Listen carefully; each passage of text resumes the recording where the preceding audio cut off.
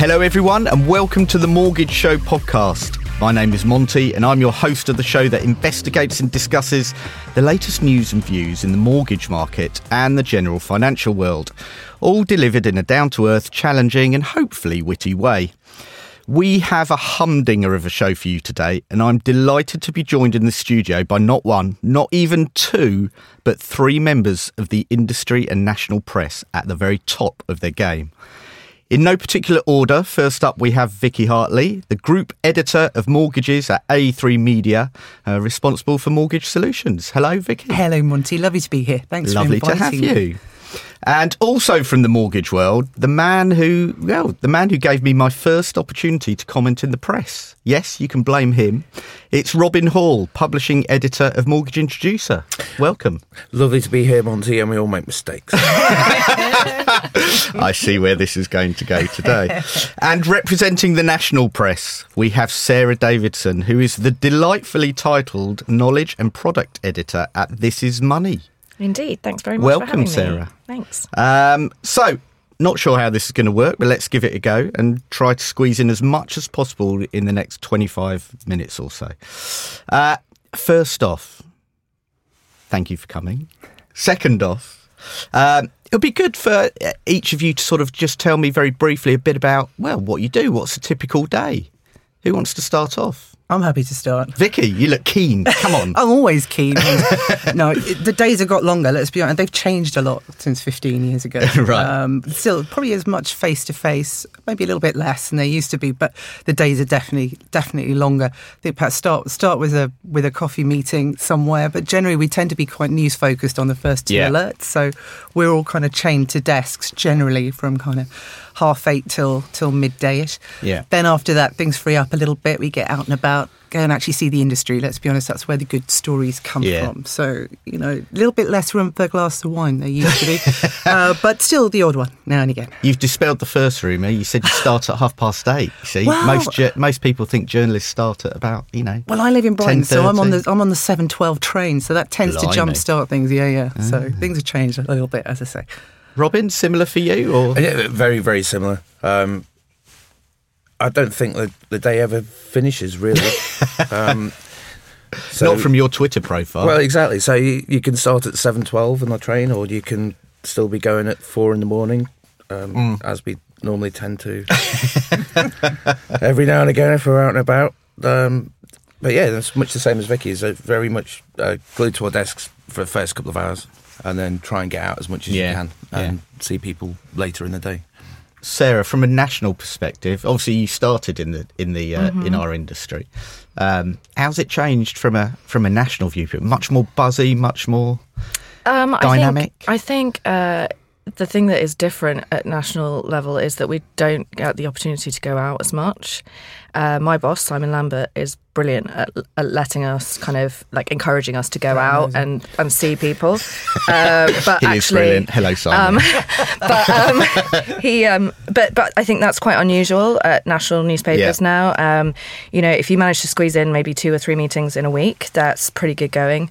A lot of it is desk-based, and so phone calls. A lot of it's emails as well. We've got 2 new journalists who are sort of just fresh out of university, and they very, very much focused on email. Don't like picking up the phone. You must get hundreds of emails. How do you? Each of you. How do you just pick out what's relevant, and what isn't? Because I probably get 100 emails a day. You must get thousands. Yeah, you just don't read them all. I think that's true. You're scanning for a headline. Yeah, you're scanning the subject lines. Yeah. You're looking for who it's from. If you recognise the name, I'll always read the email. Yeah. And the subject line, if it's interesting, fine. If if it just looks like, boring, no way. So free beer, type of title. Yeah, that'll always get an open. But yeah, there's just not time. I get probably 500 emails a day. Wow. Yeah. Unopened in my inbox, 48,000. 48,000. Yeah. That's not unfair, and that's not about laziness. It's about actually attention that you have to spend on things that make your day work. It's about writing the best stories you can and jumping on those as fast as you can, making sure they're dealt with in a timely fashion. Other things drop down the priority list. Yeah, it's a shame. And it is. It's one of the hardest things to get used to. Actually, is because I feel like everybody deserves a response. Yeah. It's impolite not to reply, but you just can't. I mean, it's physically impossible. Wouldn't write any stories if I replied to everybody or read all my emails. I thought you were just being rude when I get one word answers back. Yeah. No, that's special. I'm feeling special now. So how do you go about?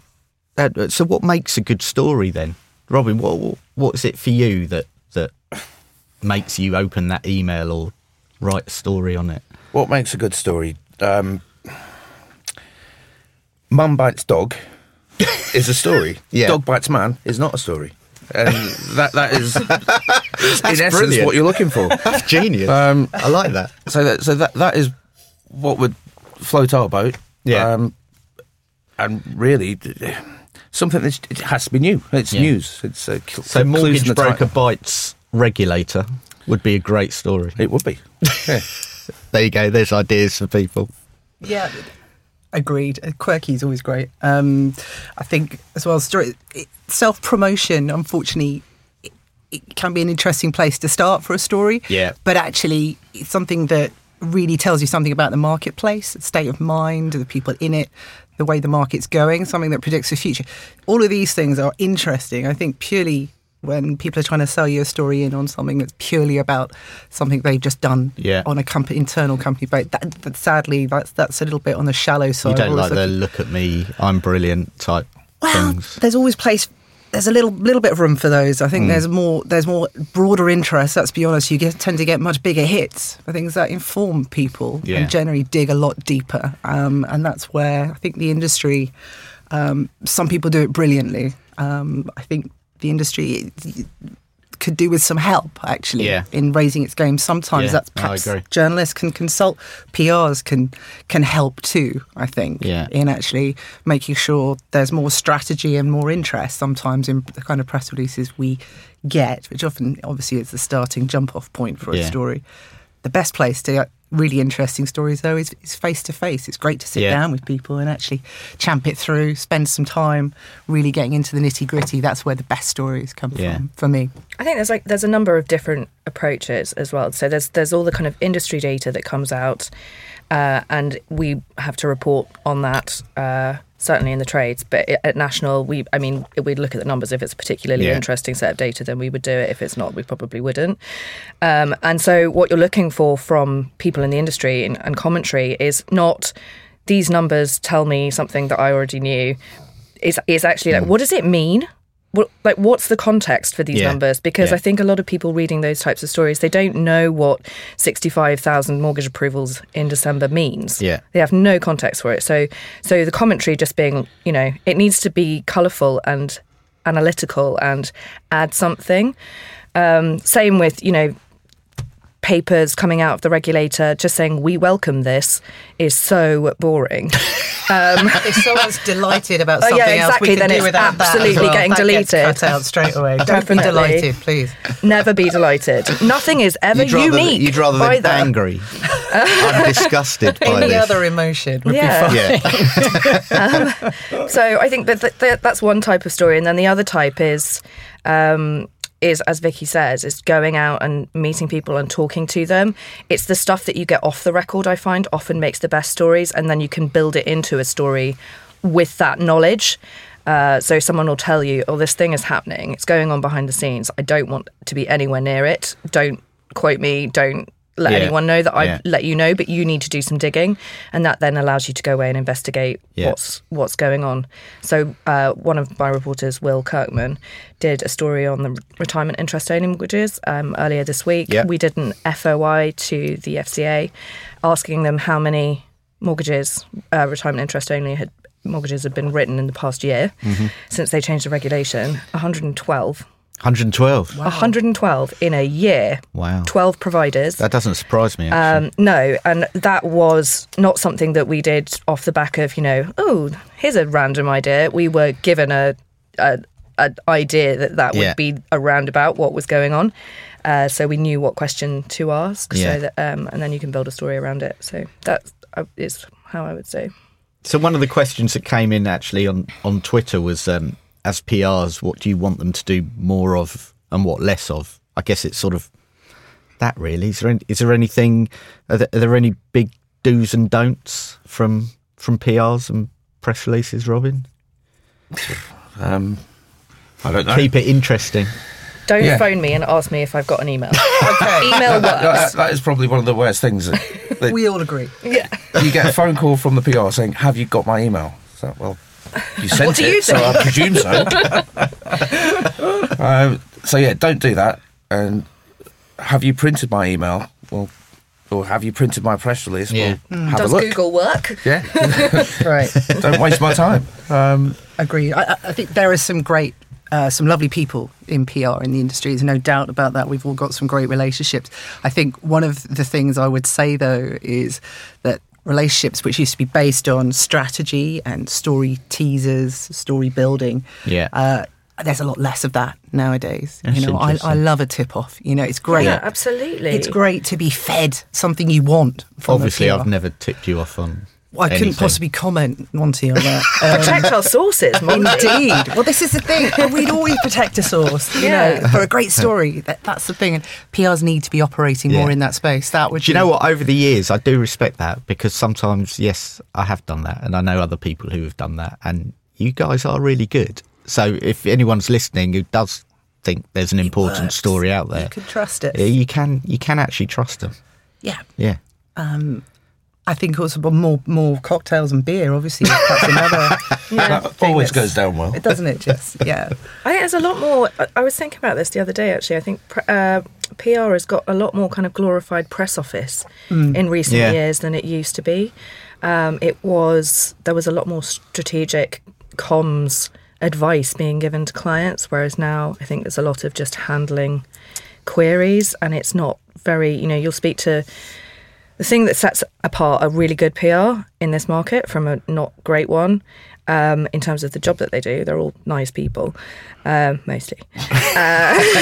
But the thing that sets them apart is understanding the industry, knowing what a story is because they understand how the market works. It's infuriating speaking to a PR who's like, they just don't know what's going on in the market. So how on earth are they? You can't expect them to write you a good press release if they don't understand what the trends long term in buy-to-let are. Agreed. And people who PRs used to be able to speak for their clients. Their client was on holiday, they're like, I've got this. I can give you, 5 solid quotes from, I know what they would have said.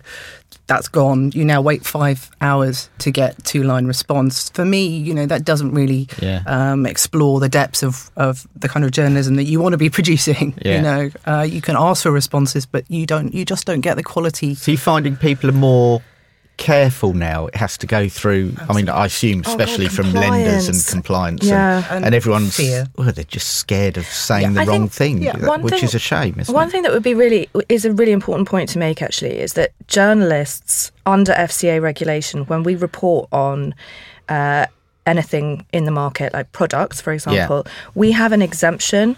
That we are allowed to write a story about a great 2-year fixed rate, and it doesn't get caught by the financial promotions regulation. So we're allowed to do that. That's how you can have share tips in newspapers, because fundamentally that's a newspaper recommending you buy a share, right? Yeah. Which a broker or an IFA would not be allowed to do on Twitter. Yeah, I've lost a lot of money following those share well, tips. I mean, up to you whether or not you follow them. But I do think that's kind of misunderstood by a lot of people in the market. So they're like, oh, we can't say this and we can't say that. Well, you're telling me you're telling me your opinion and I'm reporting it, and that's okay. It's not an advert because it's editorial, so it comes under those rules. That's very interesting. So how? So have you got any examples of like what's the worst press release you've ever? Anything you can think of? I got that one. How many pieces of toast with avocado spread on them would it take to save up for a deposit for your first home? I got that press release and I was like, "You are kidding me! That is horrible. No way." Do you know who published it? The Mail on Sodding Line. Oh no! What are you going to do? What are you going to do? I'd love to see the comment section of that story. Yeah, and now it's a thing. So that just goes to show I've got no news sense whatsoever. So how do you guys monitor success of a story? Is it all about the click now? Not all. I watch Google Analytics from the beginning of the day to the end to see how things are performing. Okay. And then when we send out 4 emails a day. When we reorder stories, we obviously have most read. There's a reflection of what the readers are thinking and doing. That sits on every newsletter. But I'm also very aware of which stories have really caught attention. Yeah. You can kind of get a sense of that from social media as well. It's not all about the clicks at all. There are things which you make an editorial decision are worth more than other things. When you know someone's spent 4 weeks on an investigation, for example, it may get 200 clicks on the first day, but I will put that at the top of the homepage because it deserves attention from people, especially if it's raising industry issues that really need to be debated. So you make some editorial decisions along the way. You obviously you choose not to run stories if you don't think that they're the right thing to do, if they're distasteful or don't do something damaging, for example. But no, it's not all about the clicks. It's a lot about the clicks, I have to say, but not all. Because there has been quite a bit of criticism levelled at the media generally, no one specifically, that actually that's what they're doing now. And I understand that it's newspapers and websites now. We're businesses, and we're not doing this for free. So the clicks, I would totally agree with Vicky. There's a balance between delivering your commercial responsibilities, which is creating enough views on the site to deliver your ad campaigns, which fundamentally pays for the news to be written. But then also using your editorial judgment to decide and curate what you know is valuable for the reader. So it's definitely a mix of those things. But I think that just serving up volume is not enough. And there's some, I can understand why there is that criticism levelled at the media generally, but I do think that there is a lot of quality in there as well. It's trying to strike the right balance, isn't it? It's having the integrity to go and pursue those great stories and annoy some advertisers. But obviously we are reliant on the advertising money. So it's an interesting balance, particularly for trade. I wouldn't know actually, obviously at the national level, but for trade, you have some very close conversations with people who take offence to the stories that you run. Oh, it happens at national as well. Okay. I'm sure it does. At the end of the day, very thin. There's some very thin-skinned reactions to robust debate nowadays. That's part and parcel of being a journalist, being able to stand and defend your story in the way that you not only investigated it but chose to present it, the words you use. That's your job. I also think that that's actually what the advertisers are paying for, and sometimes they forget that. Yeah. They think, ultimately they're paying because we give them exposure and distribution, and we are trusted to write the truth, and not to be influenced by those commercial relationships, editorially speaking. The minute we start writing stuff saying this company's great and we're not doing our jobs, and the readers stop trusting us, and then there's no value in the ad because the readership will go down as a result. So they're stabbing themselves in the back, really. I think undue political influence is important, plays a part here as well. There are key figures who feel their voice is worth something or worth more than, or should have certainly swayed away a story was written. You get a lot of coercion. Yeah. I've always had a lot of coercion in the market, people feeling that they should be able to roll you over effectively and tell you what, the way you should be presenting a story, what your top line is. Well, yeah, that's right. But, that's part of the position of being a journalist. There is, you're in a responsible position. These things happen. You attract this kind of ire. You just need to stand firm. That's the point. Without naming any names. We all know who they are. Indeed. You're all looking at me. You're one of the good guys. That's really harsh. I try to be fair. If I think that someone's written something that's taken out of context, then... That's fair too, and that's robust, and we should listen to that and debate it. I think that is... I mean, there is always room to have a conversation about, if you think that we've written a story that's misleading and damaging, then because we've got it wrong, then that needs to be something that's raised 100%. Yeah. Absolutely, but wrong is different to not what you wanted. Exactly. And that's a very important point. The amount of very emotional emails or calls I'll get, you know, it's normally between 10 and 12 at night. For some reason, I can't think why that would be.